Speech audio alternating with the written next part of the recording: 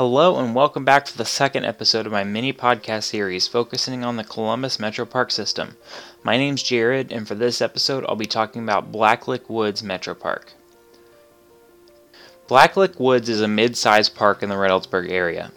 The park opened in 1948, making it the first established metro park in the Columbus area.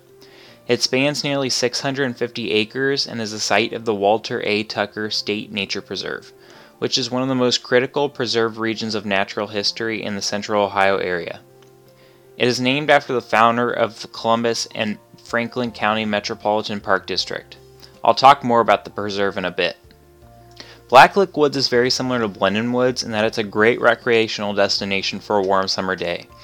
It features 4 fairly large open-air shelters for family gathering and celebrations, just like Blendon, but you can also reserve a massive lodge, which contains a kitchen and a large meeting space, and it holds around 70 people.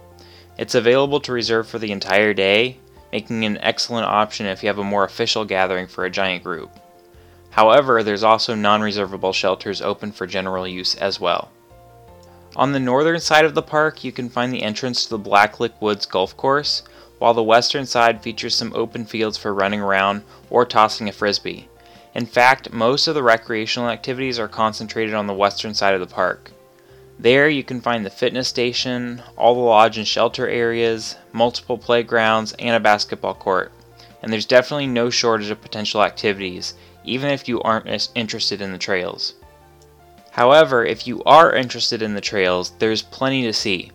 The park is heavily forested, but because a lot of it has been recently disturbed, relatively speaking, there's plenty of holes in the forest canopy, making the trail very well lit.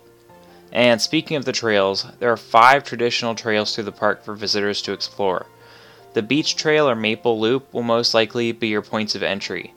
They're both fairly short paths that circle you back around to the recreational area, but they feature more than just forest. If you follow them all the way around, you'll come across a swampy area as well, and you may even encounter some of the small critters that you wouldn't be able to find somewhere like Blendon Woods.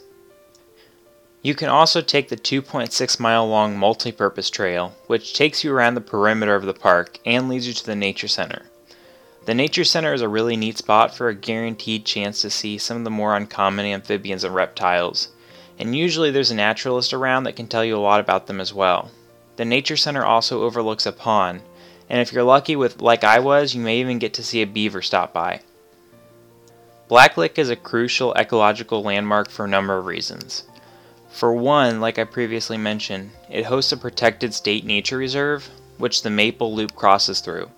The Walter A. Tucker State Nature Preserve is one of the only surviving, mostly undisturbed beech maple forests in central Ohio.